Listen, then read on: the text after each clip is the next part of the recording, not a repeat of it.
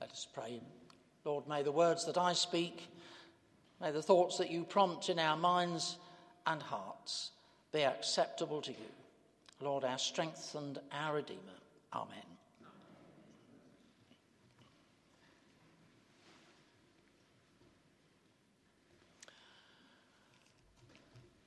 I look back to my own childhood with a great deal of thankfulness because I was brought up in a stable family with loving parents who were both committed Christians.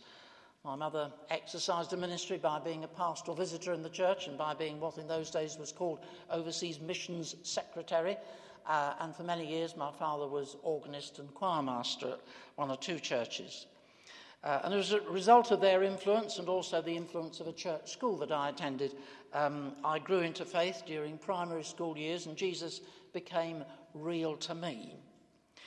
There were two Methodist churches in the city where that we lived in or lived just outside in Chichester. One was a large church and that was where my father was the organist and the choirmaster. The other was a small church with about 25 members, most of whom were over the age of 60. And they had had an organist who'd been there for 56 years. When he became ill, they knew that he would not return. And the minister approached my father and said, did he think that I might go and do the job of being organist at this church, even though I was only in my first year at secondary school. So I went for a month's trial and I was there for 4.5 years. At the end of the first month, I was handed an envelope from the treasurer, who was 91 years of age, rather shaky on his feet and rather shaky in his handwriting as well. In it was my pay, which was a £1 note for the services, 4 Sundays, morning and evening. And on the envelope were written, Gordon Newton, harmonium, £1. I took this home to my father and I was a bit puzzled and I said, what's this about a harmonium? I said, that's the thing I play. They're not buying it. So he looked at the envelope, this rather shaky handwriting. He turned it upside down a couple of times and then he said, my boy, that's not harmonium, that's honorarium. Well, obviously at that age I had a lot to learn, still do. But one thing I needed to learn was that sometimes God speaks through times of worship and things happen. I went to church happily to worship God, but really thought that life would go on much the same. Until 2 or 3 years later, one evening at that chapel, we had a visitor. We had one of our local preachers, a lady local preacher, whose name was Mrs. Snowball, a very memorable name, lovely lady, great preacher, and she came. And on that particular occasion, she was recalling her childhood days in what in those days was Ceylon, Sri Lanka.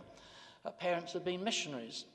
And as part of the service, she was talking about the transformation that taking the Christian gospel to various communities had brought, not only to individuals, but to whole communities, and not least to some of the communities that were in poverty, and how they became less impoverished, and people had dignity and worth brought to their lives. And suddenly I felt God speaking to me very directly in that service. I don't know quite how it happened, or what exact words were that were said, or at what moment this happened, but I went away from that service absolutely convinced that I'd heard the clear voice of God, that he wanted me to become a minister in the church.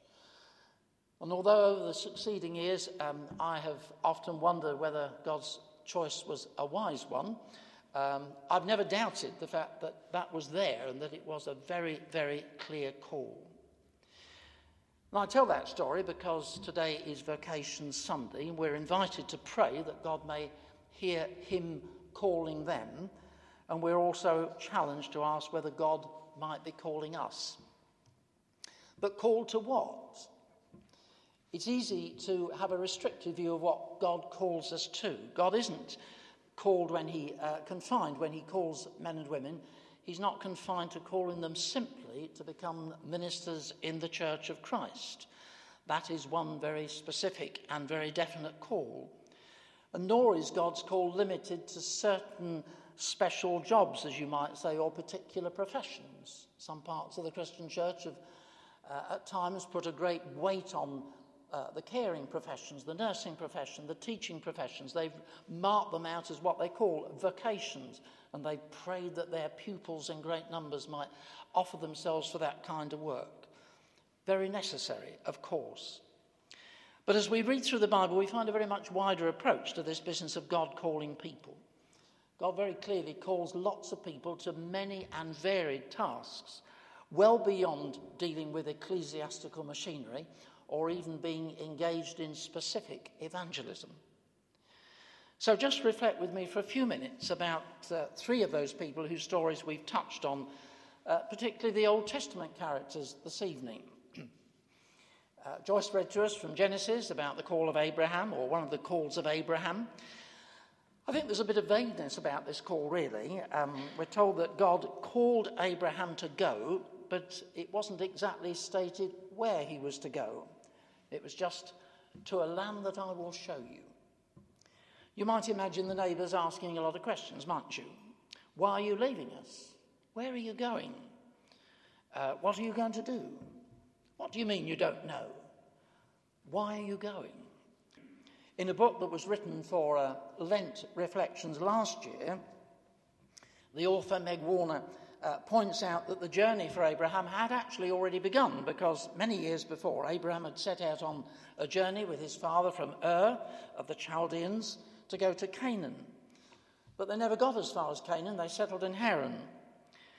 And it was a few years later that Abraham's father died, and Abraham was still there, part way through the journey that had originally been planned. And then it was that Abraham feels this stirring and he hears God's call. Go to a land that I will show you. It's an instruction, but it's a bit vague. Is it going to be Canaan, or is it going to be some other destination? And along with the call, there's a promise.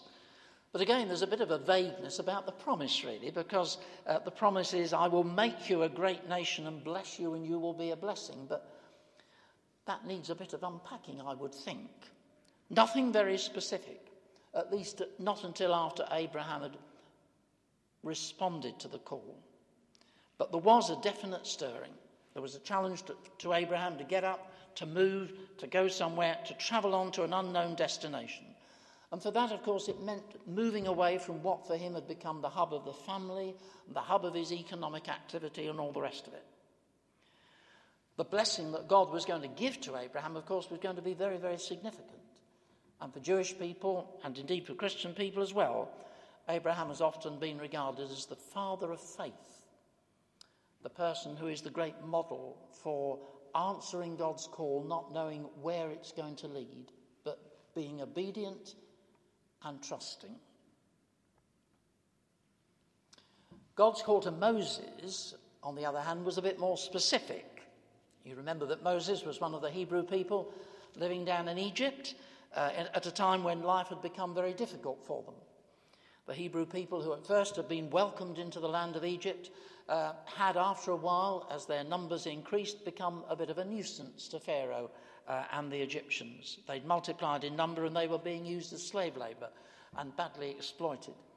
And Moses, who'd been brought up in a privileged household, the household of Pharaoh, there's another story behind that, as you will remember, but Moses, who'd been brought up in this rather privileged background, had a passion for justice. And his sense of justice and anger exploded one day when he saw an Egyptian beating one of his own Hebrew people. And he went and sorted it out. And the upshot of that story, of course, was that the Egyptian was left dead on the ground. He fled, Moses fled, to a neighbouring country, settled, married, and had a family.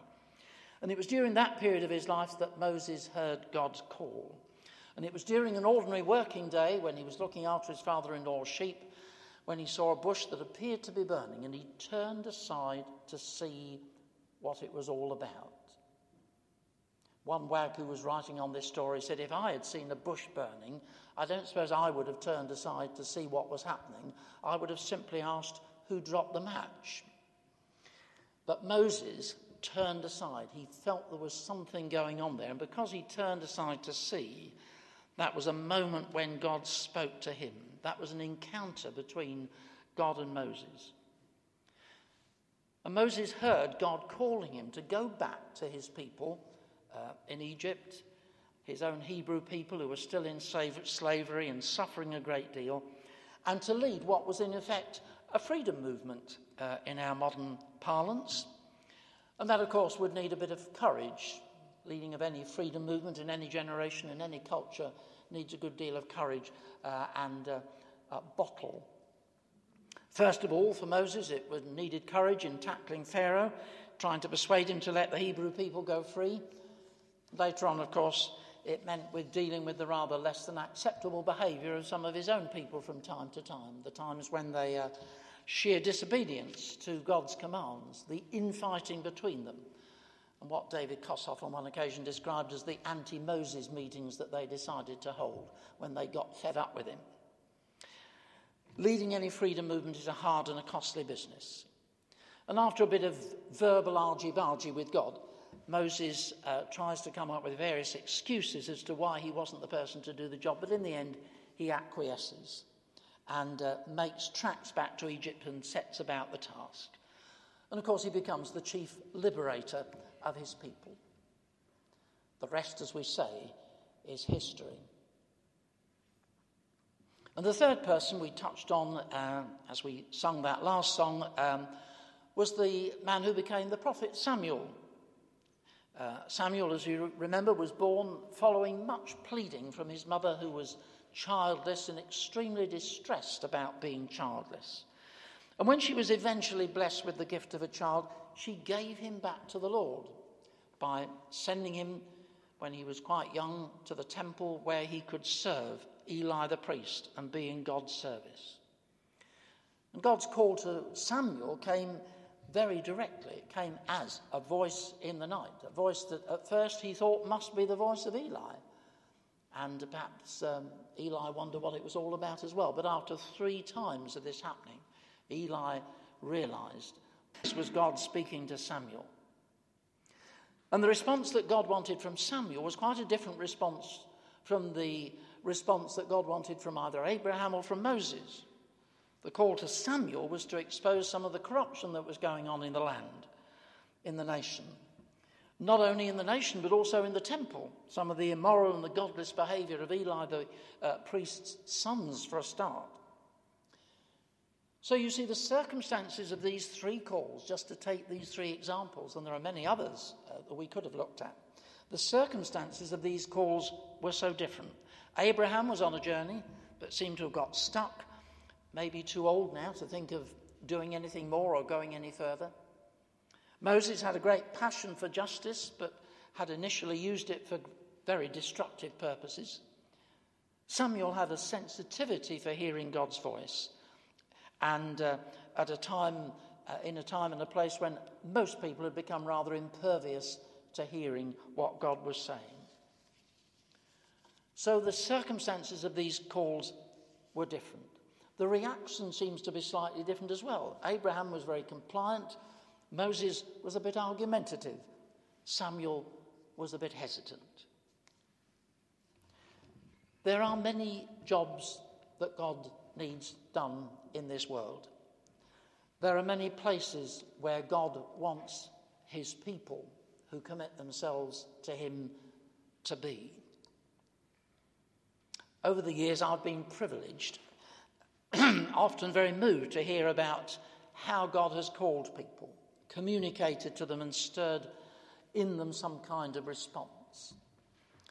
As a minister, like Martin, I have sat many times in our ministerial sessions of synod and listened to candidates for the ministry telling us about their call to ministry within the life of the church. And those stories are very many and varied and come to people at different stages of life. But to all sorts of other calls as well. I think back to some of the early days of my ministry when I was in Yorkshire, in Bradford. A man who was 60 or thereabouts, worked in one of the woolen mills in Bradford. He was organist at the main church where I was minister.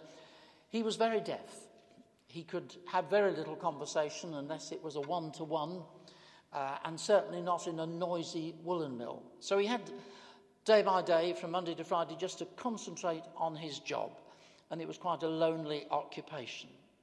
But he felt he could use that time, and he felt that God had put him in that place so that he could use that time to get on with his work, but also to use his musical gifts and in his mind prepare for what he was going to be playing in church for God's people on the following Sunday, to help to create a helpful atmosphere, particularly during a service of Holy Communion.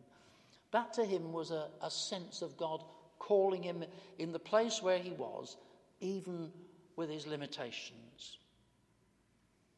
Some years later, a middle-aged woman down in Dorset, a lady who'd felt quite drawn to the nuclear disarmament movement during the early 1980s, but she wasn't quite sure how to respond. Just felt there was something we ought to be doing to move towards a more peaceful world. And at the end of a service one morning, it was the first Sunday in Lent, Sunday when we think about the decisions that Jesus made, and so in our service we'd focused upon decisions and choices. And she came and spoke to me at the end of the service, and she said, I feel called by God now to do something about this. I feel I need to create a peace movement in this area so that people can come and talk about peace and pray for peace. And she did. And she began a demanding chapter in her life. Some years later, I had a conversation with a man who worked in the aeronautics industry.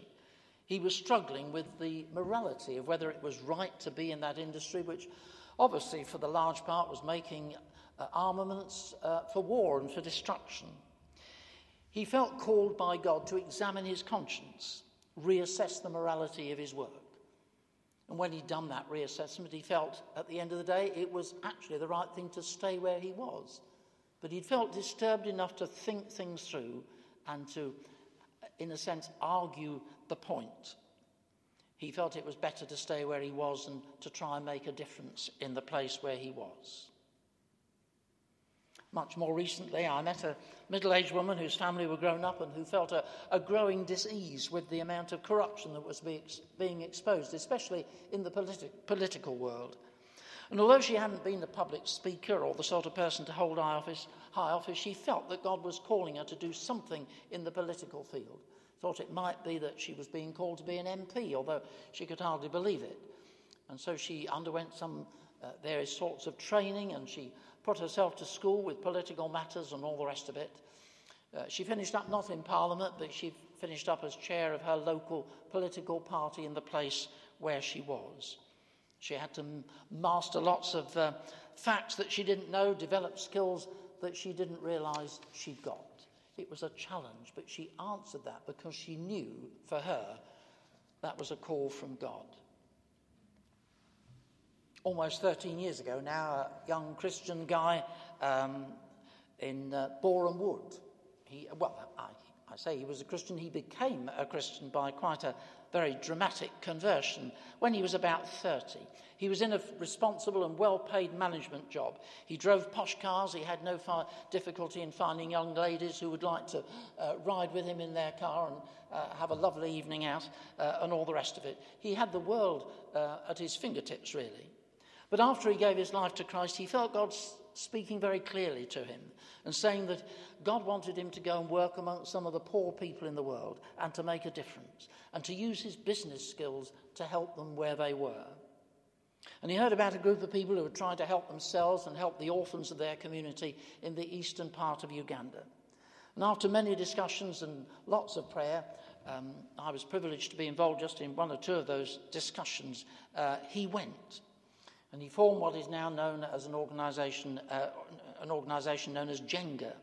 It's an organisation that's been responsible during this last decade for digging a number of wells, for sending lots of children to school who otherwise wouldn't have been able to go to school, and engaging in prison evangelism as well.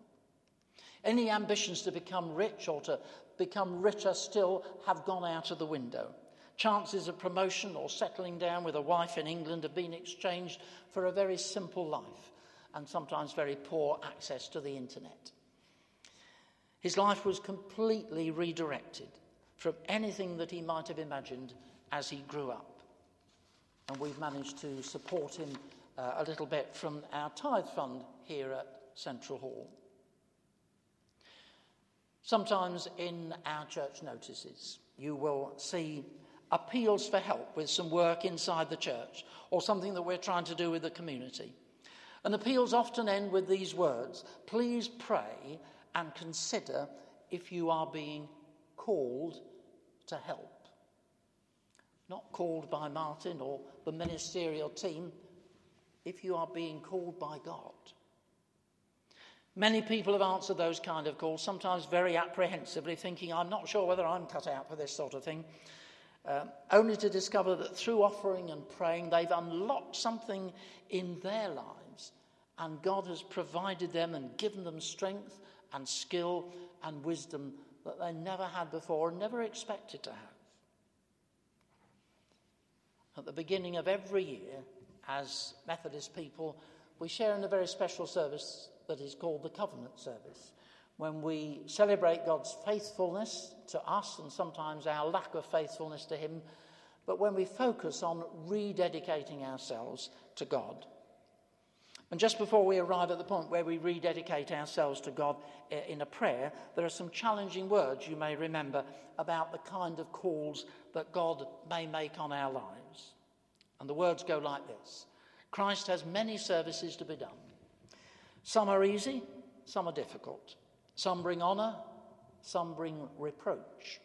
Some are suitable to our natural inclinations and material interests. Others are contrary to both. In some we may please Christ and please ourselves. In others we cannot please Christ except by denying ourselves.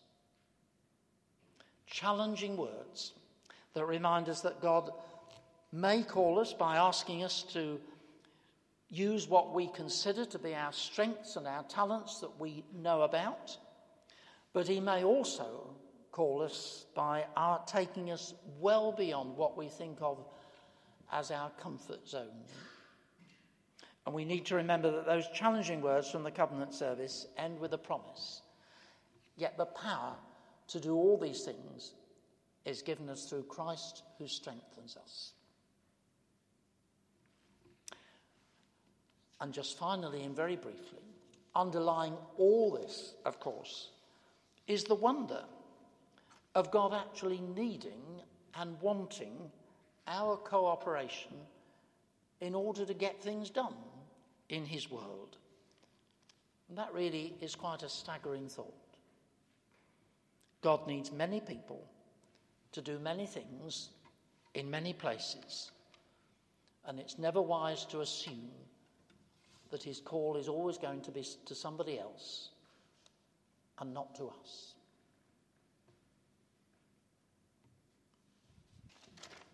Let's sing about some of God's calls. God it was who said to Abraham, "Pack your bags and travel on."